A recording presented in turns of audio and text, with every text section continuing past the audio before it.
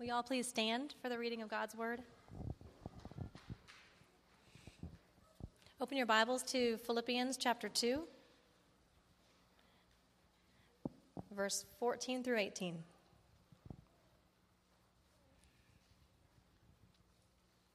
Do all things without grumbling or questioning, that you may be blameless and innocent, children of God, without blemish, in the midst of a crooked and twisted generation, among whom you shine as lights in the world, holding fast to the word of life, so that in the day of Christ I may be proud that I did not run in vain or labor in vain. Even if I am to be poured out as a drink offering upon the sacrificial offering of your faith, I am glad and rejoice with you all. Likewise, you also should be glad and rejoice with me. You can be seated.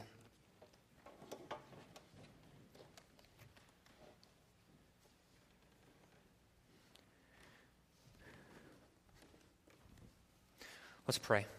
As we pray this morning, I'm just going to ask that this wouldn't be merely a time of me praying for us, me actively praying for you, and you being passive in the sense of just receiving this prayer. But I ask that this would also be a time where you would just actively pray along with me as I'm praying for you as well. We're going to be touching on just a really good topic today. It flows right off of what we were listening to last week in regard to the topic, the teaching of sanctification. Paul is going to narrow this thought down to a specific exhortation that he's going to push into the laps of the Philippians. And so as I'm praying about this, I'm praying in this way for us. I just ask that you would also be praying for me, that it would be the Holy Spirit that you hear this morning. It wouldn't just be merely me speaking words, but that also you would be active in praying for your brothers and sisters who will be hearing these same things as well. You can do an active part in helping your brothers and sisters hear the words of Christ during this time of prayer as you pray in this way. So please partner with me as we pray, and then we'll turn our attention to Philippians 2, verses 14 through 18. Father, we are here to worship you, and our great desire is to hear from your word today. The longing of our heart is to live as your children, free from blame, to walk as children of God without blemish. So, Father, help us to hold fast to the word of life. Our lifeblood is found in the gospel of Jesus Christ. May we cling to this good news, the very ballast of our souls. Spirit, lead us this morning. Holy Spirit, guide us. Guide my brothers and my sisters in Christ as we hear the words of Jesus proclaimed from Philippians chapter 2. Father, I pray that you would help us to shine as lights in the world so that this crooked and twisted generation will see our good works and give glory to the Father. Keep us from prideful deception by causing us to abide in the truth.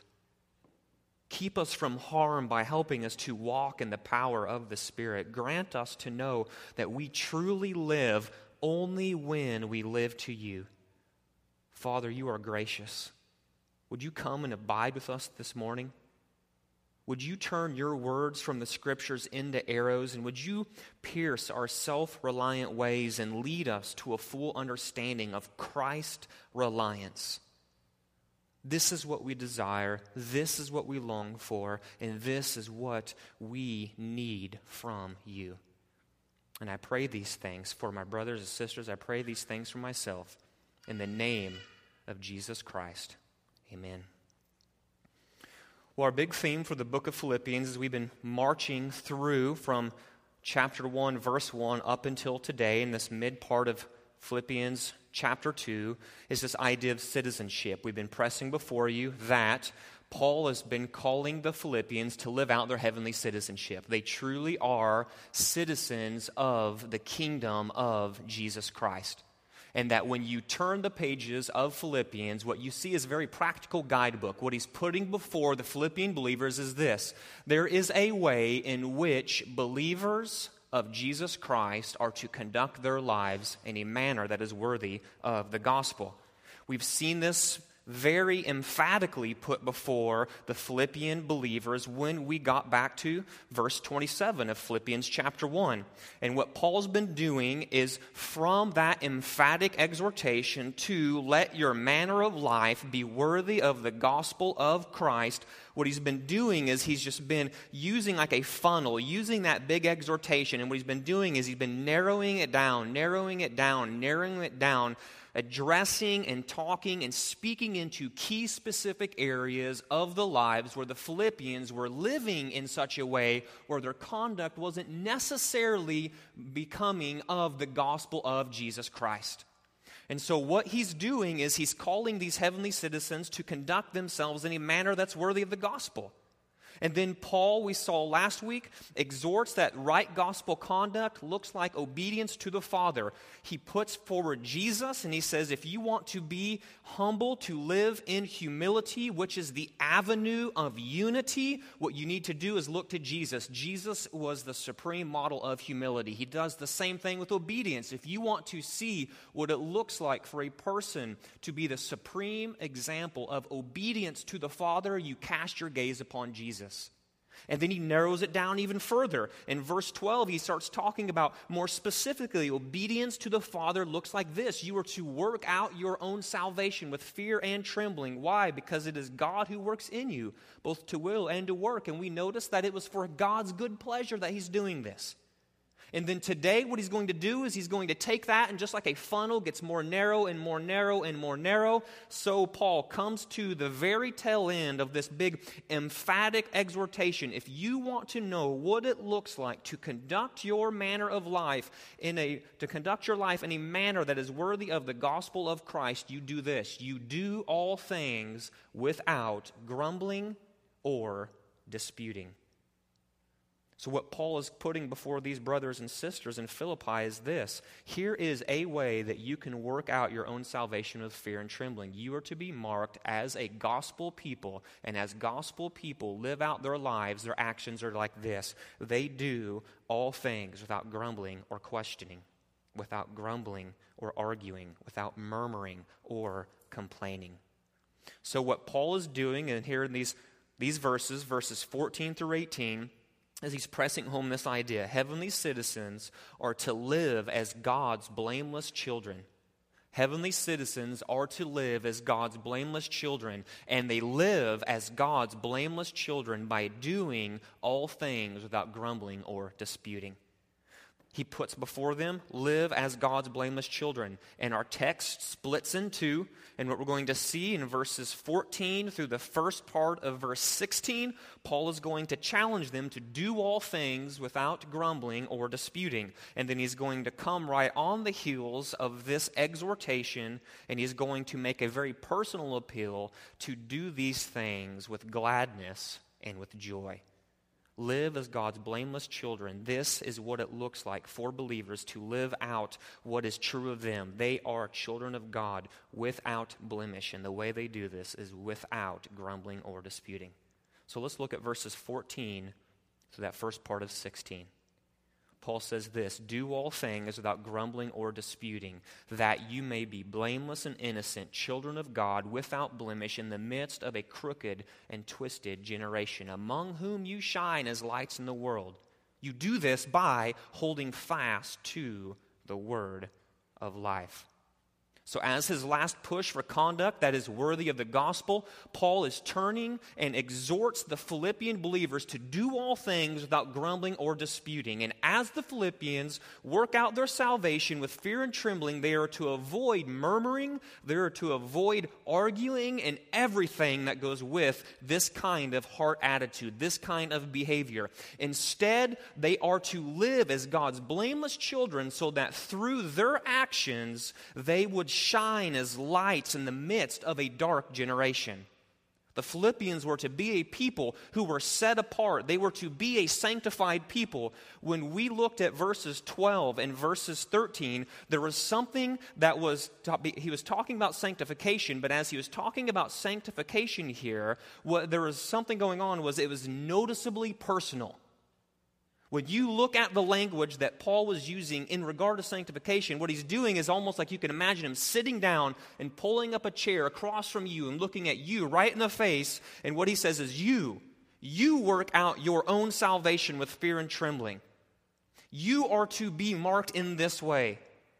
You are to be the one who's putting forth this gospel-driven, this spirit-led effort. But you need to know that it is God who works in you to will and to work for His good pleasure. There is something incredibly personal about this challenge of holy living, about sanctification, being set apart for the name of Jesus. But when you turn and look with your eyes at verses 14 through 18, upon the heels of the very personal aspect of the call to sanctification, he rolls into something that is noticeably corporate. Our obedience to the Father in working out our salvation is to have an effect on the unbelieving world in which we live. See, this idea of sanctification is this. It is the continuing change in us worked by God, freeing us from sinful habits and forming in us Christ-like thoughts and actions. So as you individually are working out 12 and 13, as you individually are working out 12 and 13, as you individually are working out 12 and 13, as I am working out 12 and 13, all of us as these individual parts, where what we're doing is realizing that God is bringing to completion our salvation in that future day, and the means by which He's going to bring that good work to an end is through us working out our salvation. When all of these individual parts here in Delta Church are doing this in an individual way, all of these aggregate parts come together and they create this corporate proclamation. Where Paul is going to say and argue here in a little bit that when you live out your lives in a blameless and innocent manner, when you are children of God, because that's who we truly are, and we live without blemish in regard to doing all things without grumbling or disputing, there will be an effect around those among whom you live. You will shine as lights in the world. Sanctification, yes, is personal, but sanctification has a noticeably corporate effect. And as Paul takes that noticeably personal nature of sanctification, what he's going to do, like that big funnel, he's going to funnel all the way down to a specific point that was taking place in the Philippian believers' lives, and it was this. Apparently they were marked as a people who grumbled and disputed. They were marked by grumbling and arguing. And Paul's going to turn in verse 14, and he's going to tell them that you are to do all things without grumbling or disputing. See, Paul has just got done calling the Philippians to work out their salvation with fear and trembling, and upon the heels of this exhortation, he specifies the sins that apparently have been troubling this body of believers. Now, when you read verse 14, do all things without grumbling or questioning, it has very strong echoes from the Old Testament.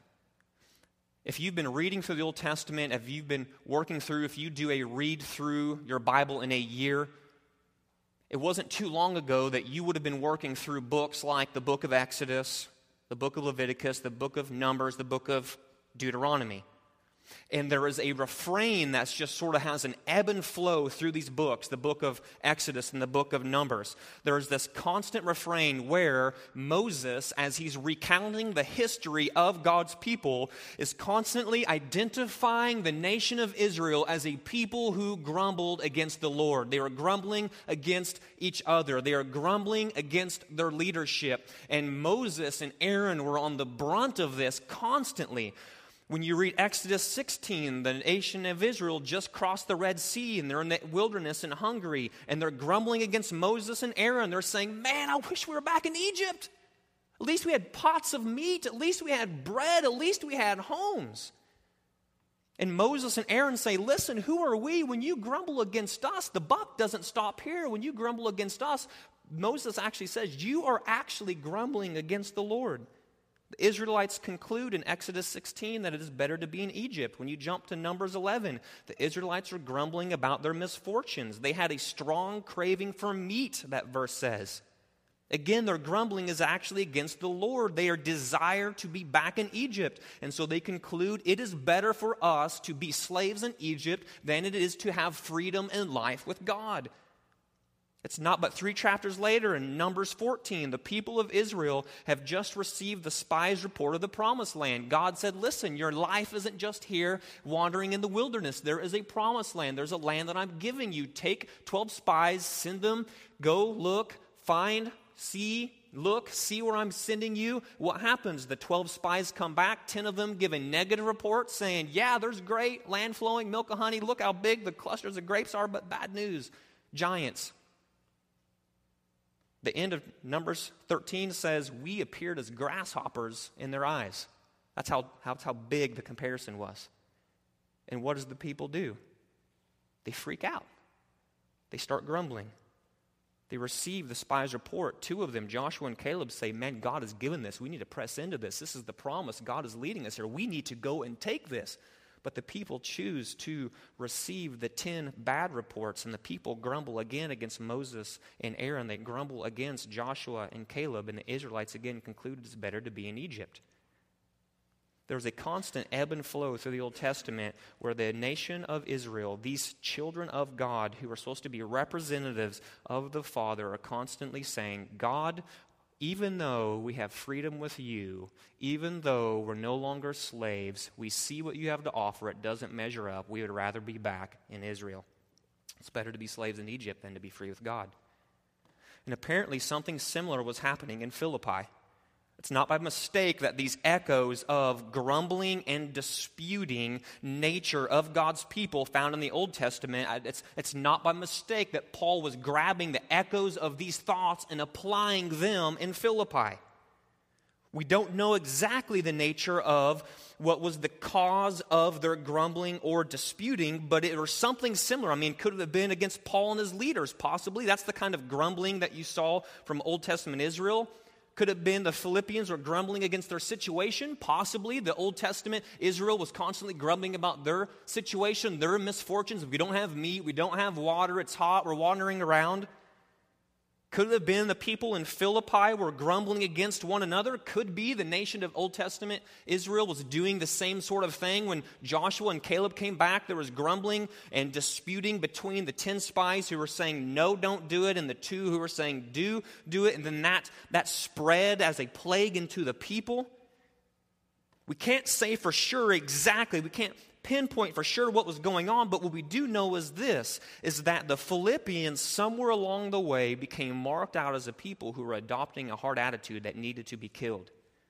So Paul presses before them, listen, brothers, listen, sisters, do all things without grumbling or disputing. Why? Verse 15, look at that in your copy of Scripture there. We are to do these things so that you may be blameless and innocent, children of God without blemish in the midst of a crooked and twisted generation, among whom you shine as lights in the world. The apostle's purpose in calling his friends to do all things without grumbling or disputing is so that no one would be able to lay any accusation or blame against them because they were pure and sincere. Unlike the wilderness generation of Moses' day, who had ceased to be God's children because of their blemish, their grumbling and their disputing, the apostle wants his readers, the Philippians, his friends, to be God's perfect children as they live and witness in the midst of the entire unbelieving world. These Christians, in a sense, have replaced Israel as God's people, and they are to shine in the world like stars that are lighting up the sky. See, as children of God, the Philippian believers were to be blameless and innocent. What does he mean by that? Because he's pressing that before them. Listen, do all these things. Do these things without grumbling or disputing so that you may be blameless or innocent. What does he mean by that phrase? Blameless and innocent. It is this. They were to be free from accusation or blame. They were to conduct their lives in such a way to where if someone were to come against them and go, you're a Christian? I'm going to try to press the charge against you that you are a grumbler and you are a complainer. You are a disputer. And what Paul is saying is we are to be people who conduct our lives in such a way that if someone were to come and charge us, you are a grumbler. The charge would have to be dropped because we are truly innocent of that charge. They are truly children of God. And as such, they were to live without blemish. When you get to verse 15, Paul again is dipping back into the Old Testament. And when you come to Philippians chapter 2, verse 15, what Paul is doing is quoting verbatim Deuteronomy 32, verse 5. Deuteronomy 32:5 is a psalm of Moses towards the end of the book of Deuteronomy. His time is done. His days are over. He's heading up to the mountains. He's going to be able to lay eyes on the promised land. Then he's dying and he's not going to go in. And he gives this grand psalm, this great song of praise to God, where those first 4 verses of this psalm in Deuteronomy 32 are Moses saying things like this: God is awesome. God is worthy. God's the king. He's for us. He's not against us. We're to worship Him. We're to follow Him. We're to be obedient to Him. And then he turns his eyes away from Yahweh, away from the Lord God, the great I Am, and he casts his gaze onto the people, and then he says basically this thing: you people who are the nation of Israel were to be a beacon to the nations. You were to be a light to the nations, yet you were children of God who lived with blemish. Why? Because you were constantly grumbling and complaining against the Lord. You weren't shining like a light in the dark place because of the way you were constantly going, God, not your way, our way. God, don't like what you're doing here. God, do something else. And they were in the midst of them doing this, they were acting like not a lighthouse, but they were acting like the darkness that was around them. And Moses actually goes on to say that you people are now no longer to be seen as God's children because of the way you're living in this blemish. See, Israel was known as God's children. Sonship language is used of them. You can go read that in Exodus chapter 4, where God actually says, Israel is my son. God viewed Israel as his child. Israel, the nation of Israel, was to be known as God's children, and as such, they were to be blameless and innocent. They were to live in such a way where no one can come and say, I'm going to charge you that you are a grumbler. And the nation of Israel is supposed to have conducted their way in such a way where they could step back and go, that's a faulty charge. We're innocent of that accusation. But instead, they were blemished by grumbling and disputing. They were to be set apart. They were to be sanctified. That's what the whole book of Leviticus is about. Right? When you're doing the read-through your Bible in a year, Genesis, you're banging, right? Exodus, you're firing. Then you get to Leviticus, and it's like you're stuck, man. It's like, what in the world is he talking about around here? Like, do this, don't do that. Don't wear poly cotton fiber blends. Don't eat fish. It's like, what in the world is he talking about? It's not a mistake that we call the book of Leviticus the holiness code. That's a shorthand phrase for that. Why? Because this was God's way saying for you to fulfill what should be true of you, that you are the children of God. The way you stand out like a lighthouse, the way you stand out as a beacon to the nations is when you don't do what the nations do. How do you do this? You are to be set apart in this way. You are to be holy in this way. You are to be sanctified in this way, shining out as a beacon of light to the nations, yet they failed. Paul turns on this, grabs that thought from Deuteronomy 32, verse 5, and applies it right into Philippians chapter 2, verse 15, and calls the Philippians to not follow their example. His desire is that they live out their identity as God's children without blemish. See, listen, Christians are now the true children of God. This language is all over the New Testament. We are children of God by faith. We are children of God by adoption.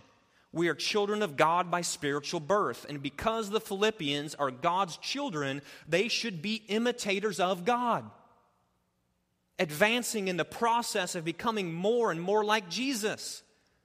The process includes putting to death the sin of grumbling and disputing in their lives.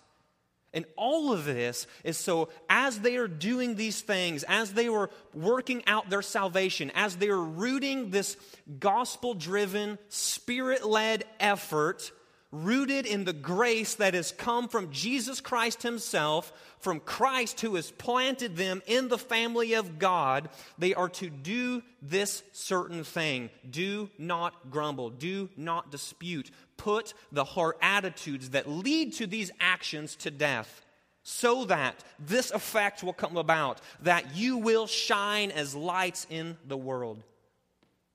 When children of God live without blemish, above reproach and innocent of charge, doing all things without grumbling or disputing, their actions will shine in the midst of a dark world. See, Paul's not saying anything new here. Paul is glancing backward. Paul is reaching back to the Sermon on the Mount where Jesus was saying these same things. He's pressing the same truths onto his disciples. Paul is taking the same truth that Jesus taught in Matthew chapter 5, and he's pressing it onto the Philippian believers. Jesus said this in Matthew 5, "You are the light of the world. A city set on a hill cannot be hidden, nor do people light a lamp and put it under a basket. But what do people do when they light a lamp? They light a lamp and they plant that thing on a stand. And the house that was formerly dark is no longer dark. Why? Because you turned a light on, you planted it on a stand, and as you plant that light on a stand, it invades the darkness." Jesus says this, "In the same way, you are to let your light shine before others so that they may see your good works and give glory to your Father who is in heaven." Jesus was the originator of the idea that Paul is pressing on to the Philippians.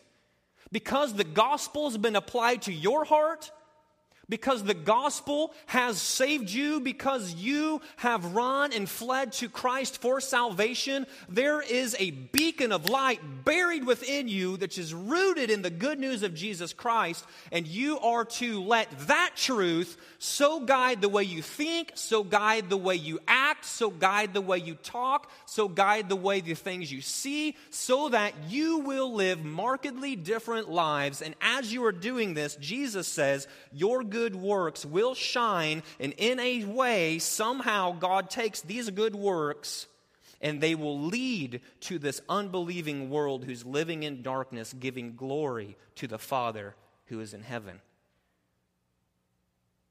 Paul says, how do you do this? And that's where you get to that first part of verse 16. If we're to do all things without grumbling or questioning, living lives as children of God without blemish, being innocent of charge above reproach, so that we'll shine as lights in the world, how does this come about? It comes about, verse 16, that first part there, by holding fast to the word of life. See, obedient Christians will have an extraordinary impact on the world around them when they couple right living, do all things without grumbling or complaining. This is Paul saying there is a way that you are to live that is right, which necessarily implies that there is possibility for you to live in such a way that is wrong. And he doesn't want them to do that. He's pressing on to them and before them as obedient Christians who will conduct their lives in a manner that's worthy of the gospel, not rooted in you doing good works to somehow achieve favor from the Father, but you doing good works because you are rooted, buried deep into the grace of Jesus Christ. There is a right way to live. And when Christians couple right living, do all things without grumbling or disputing, with right gospel proclamation, holding fast to the word of life, it will preach a message to the unbelieving world. See, the quality of a believer's life is the platform of his testimony. You have to understand this. The quality of a believer's life is the platform of his testimony. Just as right doctrine without right character is hypocritical and ineffective. Listen, have you ever met somebody who knows a lot, like they're a walking systematic theologian, but the guy is just like a moral jerk? Like his actions, his character completely negate anything that he might know up here, right? So just as right doctrine without right character is hypocritical and ineffective, so also right living is ineffective if believers do not proclaim the gospel. See, the other side of it is this, that you I'm for hyperbole here, you live a morally impeccable life in every way possible. And somehow you imbibe this thought that if I just live a morally impeccable lifestyle where I'm living in such a way where nobody can lay any charge of blame against me, but you never open your mouth proclaiming the gospel, the good news of Jesus, Paul says that's a no-go. The way that the Philippians will shine as lights in the world is by doing all things without grumbling or disputing and holding out, holding forth, putting forth the word of life, which is just code for the gospel. So the world will see by your good actions, not grumbling or disputing, and you opening your mouth so that when you live in such a way, and the people go, man, what in the world's going on with you? Like, this is the time to grumble and dispute. You don't just stand back and go, that's right. Not grumbling or disputing. No, you say that's right, because the gospel's been applied to me. Jesus Christ has saved me. Your testimony rides on you mimicking Jesus, imaging Jesus with your actions, so that when you stand out as markedly different, then you take that opportunity to open your mouth, hold forth the words of the gospel, and people hear and receive. And so when you start talking about Jesus, the testimony of your life doesn't negate what you're saying. Listen, I've been around these people. I'm sure you have too. The guy who's on fire, he's lit a flame for Jesus, but the guy's a complete bum. He's lazy at work. The guy that everyone knows is the one who's always cutting corners, who's always out for himself, who's always grumbling and complaining. Then God grants an opportunity quite despite this guy's self, and he comes in and he preaches the gospel, says something about the good news, and what do? They look at him and they scoff. Why? Partly because it's the gospel being proclaimed, but partly because this guy's a good jerk. Everyone knows he's lazy. Everyone knows he cuts corners. Everyone knows he grumbles. Everyone knows he complains. His testimony of his life is negating the proclamation of his words. And Paul is saying we're not to have either or, but what we're to have is both and. The Philippians were to hold forth the word of life, riding on the platform of their lives, not being marked by grumbling or disputing. Paul presses forward these two truths. You are to do all things by holding out. You are to do these things without grumbling or questioning, by holding forth the gospel of Jesus Christ. And if the Philippians were to live in this way, then on that future day of Christ, when Paul stands before Jesus as a pastor, just like I'll have to stand before Jesus because I'm a pastor, just as Tom, just as Brian, just as John, just as Charles, Peter says this in 1 Peter chapter 5, is that one day I'm going to stand before Jesus, and Jesus is going to go, how did you lead my flock? How did you lead these members? How did you lead her, and how did you lead him, and how did you lead these children, and how did you, and I'm going to have to stand before Jesus and give an account. Well, Christ, I was leading like this, and I was doing these things. What Paul is doing is pressing before his brothers and sisters, listen, there is a personal appeal to joy. What Paul is doing is saying, I'm desiring this for you, and this is what he says in the last part of verse 16. I'm desiring these for you. I want you to live without grumbling or disputing. I want you to be children of God without blemish. I want you to be blameless and innocent, so you'll shine as lights in the world by holding fast to the word of life. Why? So that, last part of verse 16, so that in that day of Christ, in that future day, I may be proud that I did not run in vain or labor in vain. Now, on the surface, that sounds pretty selfish.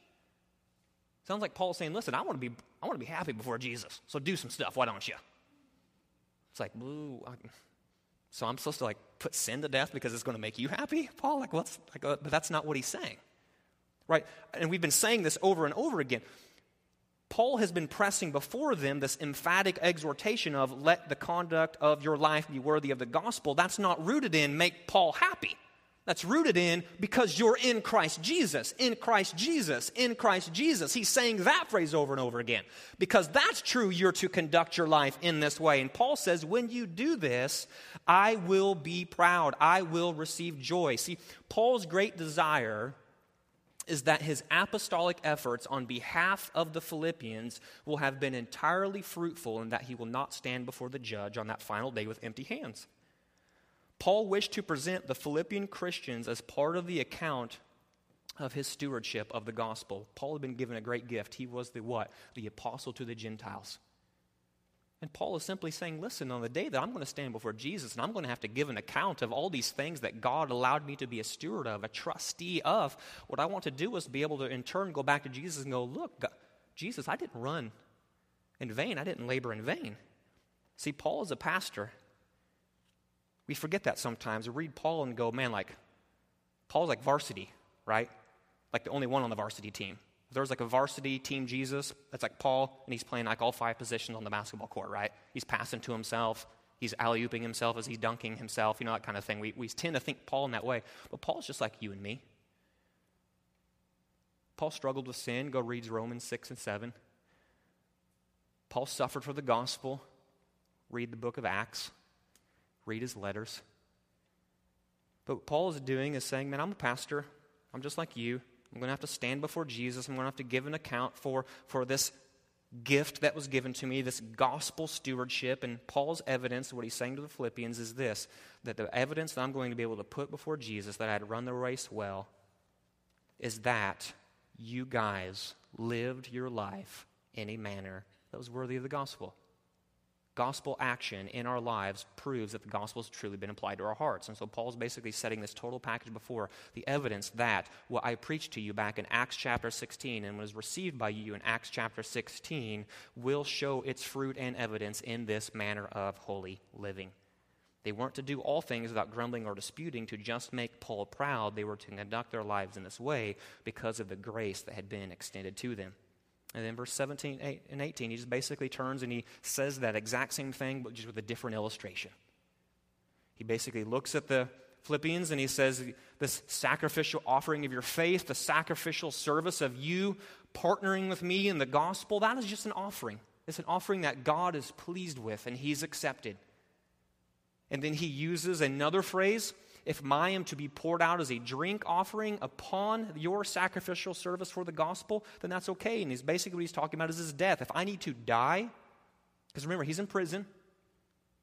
He thinks he's getting out. He's not sure. He thinks he is, but maybe not. And he's just sort of there in that tension. He's like saying, listen, if this ends up going bad and I end up dying for the sake of the gospel, I'm going to be glad. Verse 17, I'm glad, I rejoice. It's not to my loss to die because of my gospel proclamation to you and the way you partnered with me in the gospel. It's not to my ill. It's not to my loss. It's actually to my gain. And that's what he says, for me to live is Christ and to die is gain. That's why Paul can say these things. It is joy for him. It is gladness for him. And basically what he does is he ends this section of emphatic exhortation saying, listen, partner with me in my joy. Partner with me in my gladness. Partner with me as I am thinking in this way and viewing things in this way. So where do we go from here? How do we respond to this? We've been looking at this section now for, four weeks now, maybe 5, as we're just working our way through the book of Philippians.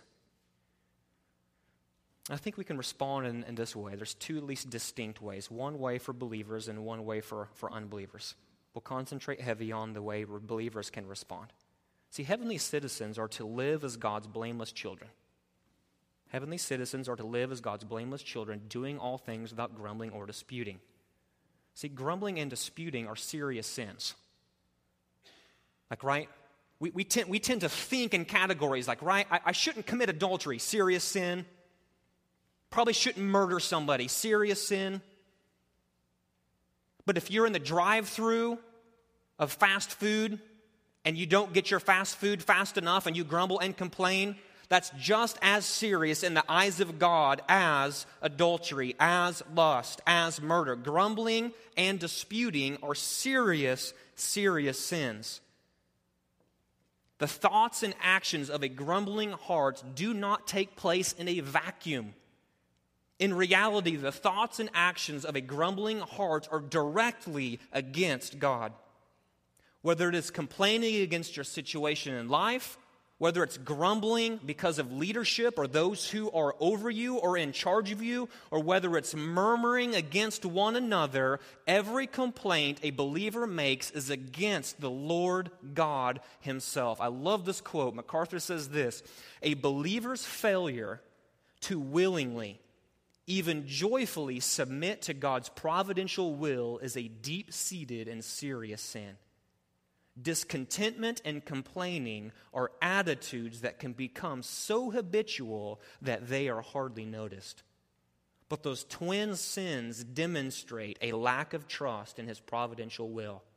boundless grace, infinite wisdom and love. Every circumstance of life is to be accepted willingly and joyfully without murmuring, complaint, or disappointment, much less resentment. There is no exception. There is no exception. There is no exception where you could ever walk up to me or walk in front of God and say, God, I have the right in this moment to grumble and dispute. There is no exception. There should never be grumbling or disputing. It is always, always, always, always sinful for believers to complain about anything the Lord calls them to do or about any circumstance which He sovereignly allows, whether the task is difficult or easy, whether the situation involves a blessing or a trial. Negative attitudes are forbidden. Listen, when you come to life with grumbling or disputing, at the center of your heart, what you're saying is this: God is not God. God is not God. If God is truly God and He's omnipotent and He knows all things and He rules and reigns so that everything will come back to Him for His good name and for His good pleasure, and when something happens to you in life and you look at that situation and go, God, I disagree with the way you're orchestrating my life, I'm going to choose in this moment to grumble and dispute you on the way you are leading my life. In that moment, whether you know it or not, explicitly or implicitly will say it. If you enter into a conversation with somebody, what you're doing is saying, the center of gravity in my life is not God. The center of gravity in my life is me. And it is you in that moment of grumbling. The symptom is grumbling, but the root is this. It's you trying to lay hold of Godhood. Because it's you saying, God, you're sovereign, you orchestrate my days, but you suck at it, so I'm going to rise up, grumble, and say, your way goes down, my way goes forward. Grumbling and disputing, in its essence, is you striving to be like God.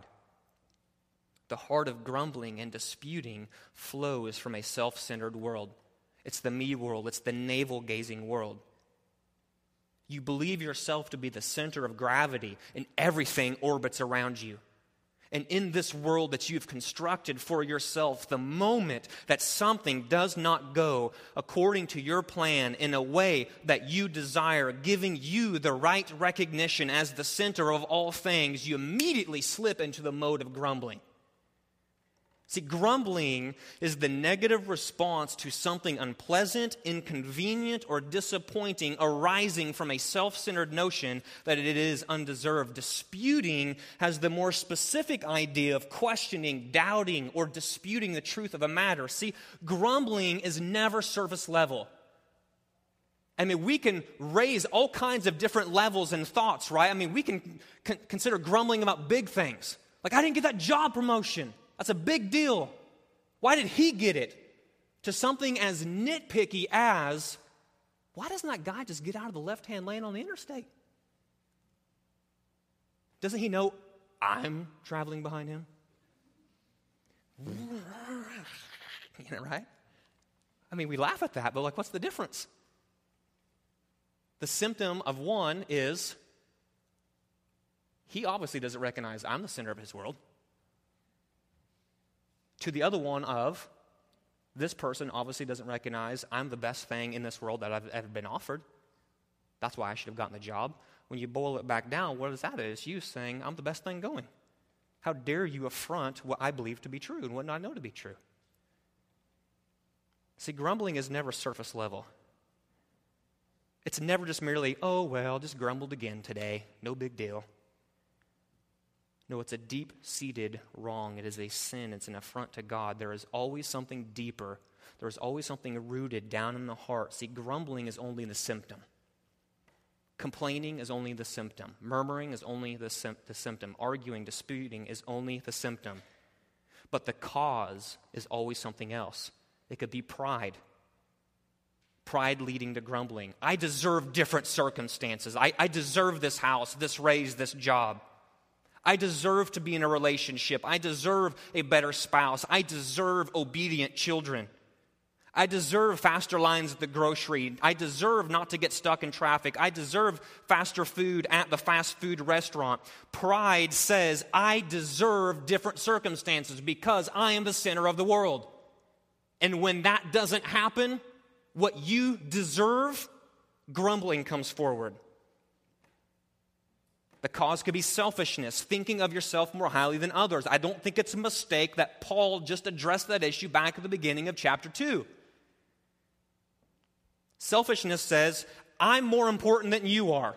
So the moment you don't do something to me to recognize how much higher, how much better I am than you, we go toward grumbling. Hey, he has no right to treat me this way.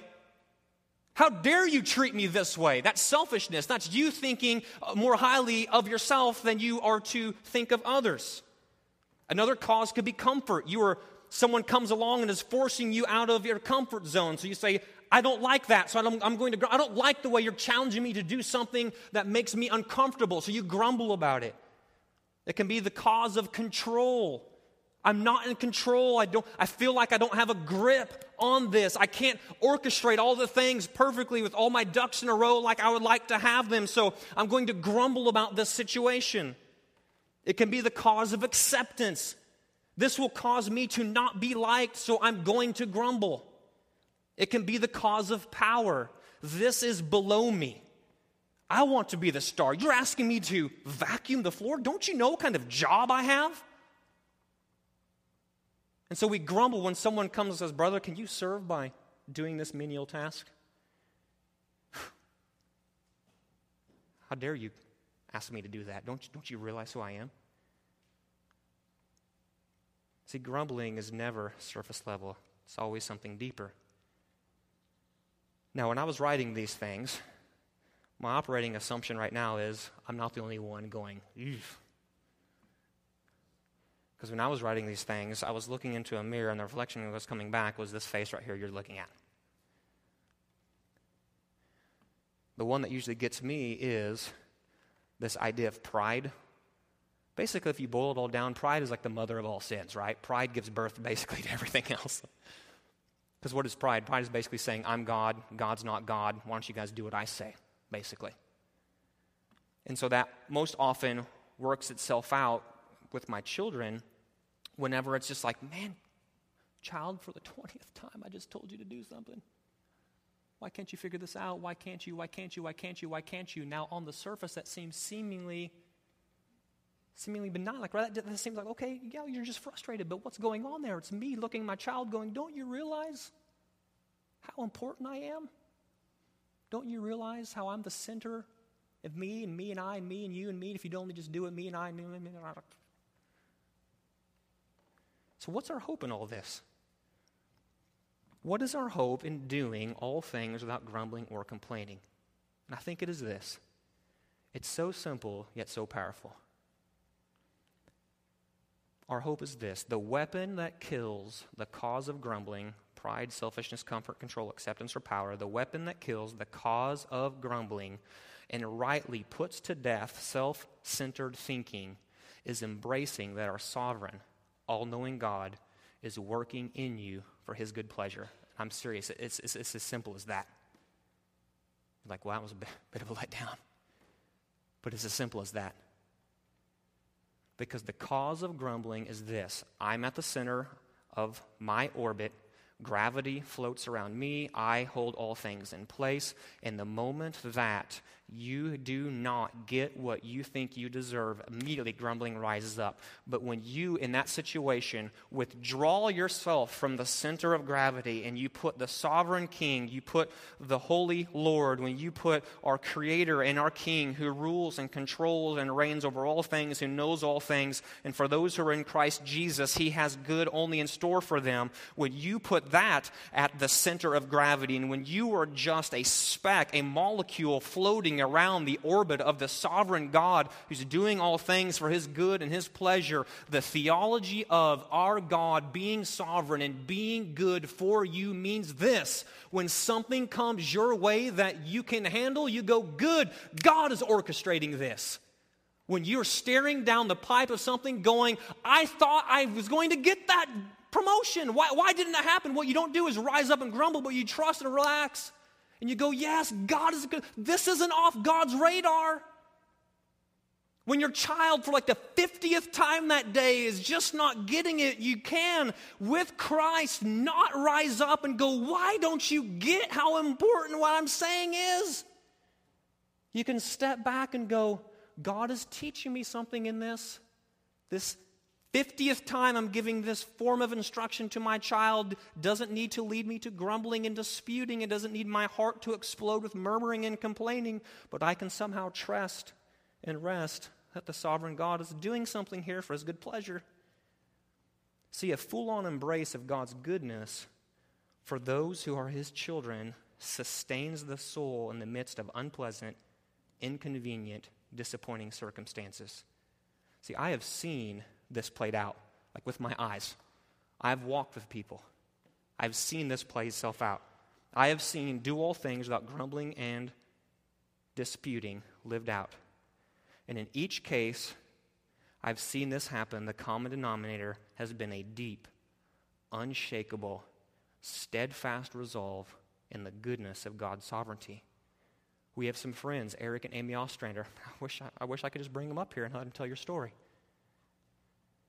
They were called to adopt internationally from the Democratic Republic of the Congo.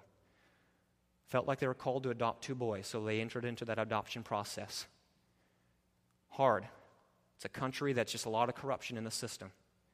And as they get 2 boys appointed to them, excited beyond all get out, start to experience trouble within the adoption agency. In the midst of that experience of adopting these first 2 boys, she ends up getting a collapsed lung, has to go into the hospital. They're making a visit to go over and see these boys. Her husband has to leave, and so it's just tearing him up. They fix it with some surgery, only later for her lung to collapse again and to do more surgery, only to find out that the first of their 2 boys they're trying to adopt dies because of neglect overseas, which is heart-crushing enough. Only to learn soon later upon the heels of that, the second boy they're trying to adopt dies because of neglect. So the 2 boys have been walking with in the midst of a collapsed lung and spending money and traveling over and all these things. I did not hear from them once come about with grumbling or disputing, but that's not the end. So they enter into the process again and saying, God has still called us. We're still going forward with this. And our desire is to strive forward and adopt 2 boys from the DRC. And so they go forward to do it. They get 2 boys appointed to them, only to find out, again, the first time that their boy gets appointed to them, they find out that the boy was actually kidnapped and he's not even theirs. And the person that they've been trying to adopt this whole time actually finds out he is not adoptable. Only to find out that the agency was really corrupt and they're not giving them the money back. And we're talking multiple tens of thousands of dollars they're not going to get back.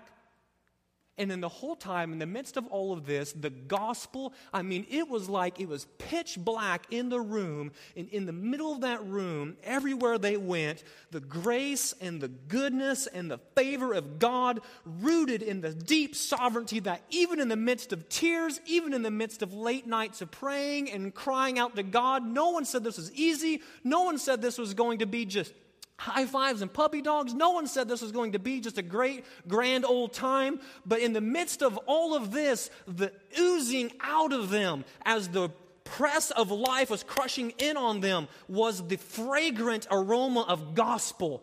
Gospel, God's good. They're sharing the gospel left and right.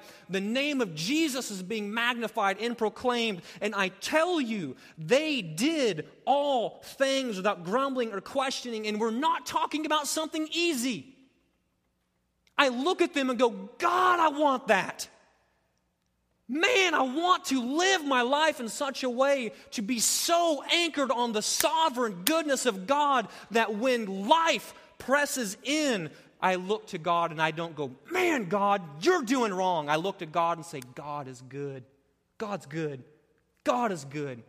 God is good. And in this moment, His goodness is shining forward. And in this moment, I can be a beacon to the world around me, proclaiming the good news of Jesus Christ through my actions by not grumbling and by not disputing.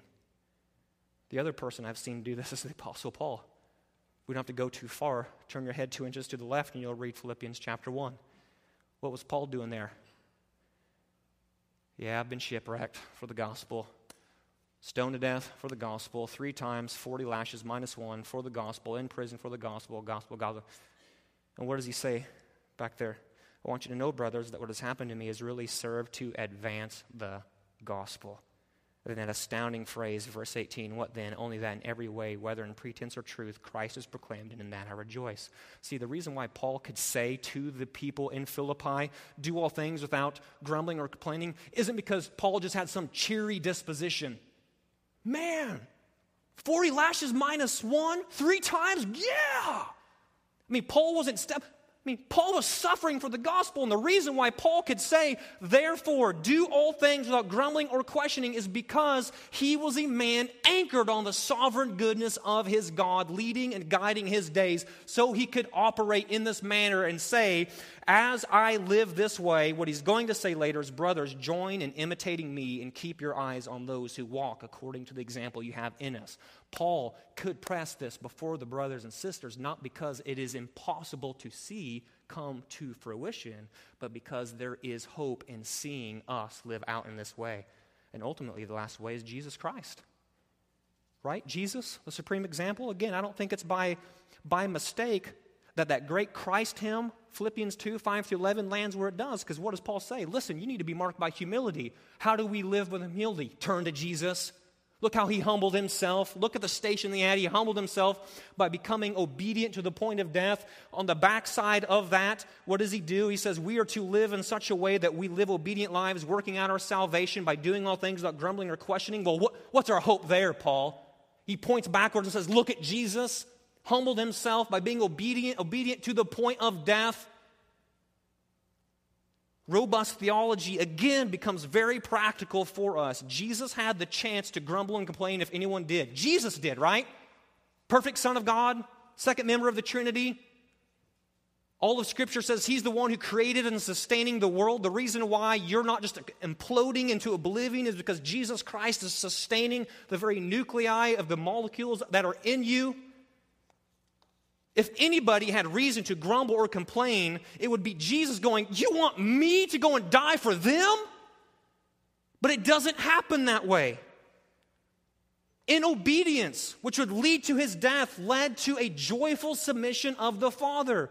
He was oppressed, he was afflicted, yet he opened not his mouth like a lamb that is led to the slaughter, like a sheep that is before its shears is silent, so he opened not his mouth. Jesus is the supreme example of you, for me, of what it looks like to do all things without grumbling or complaining. I press on you the same thing that I pressed on you a couple weeks ago when we looked at 2, 1-11. As believers in Christ, for those of us who truly are children of God, how dare we grumble and complain? Seriously, how dare we grumble and complain? How dare we operate with a heart that grumbles against God? I'm not saying that this will be easy. It will be hard. It'll be 2 steps forward, 1 step back, 2 steps backward, 1 step forward. It'll be like this until the day you die or Christ comes back. You are called to fight the remaining effects of indwelling sin. But listen, there is hope for change. Christ is the picture of true humanity. If you want to know what it truly means to be human, you look to Jesus. You look to Jesus. See, we're all abnormal in a sense. We came into this world fallen. Jesus is the only true human who ever lived out truly his humanity. And if Jesus in true humanity could do all things without grumbling or complaining, then this truth from Paul where he says we are being conformed into the image of the firstborn, this first true human, then you and I have hope. Jesus doesn't come and say, I was obedient, sure hope you guys figured it out, you're never going to get there. But he says, no, it is possible.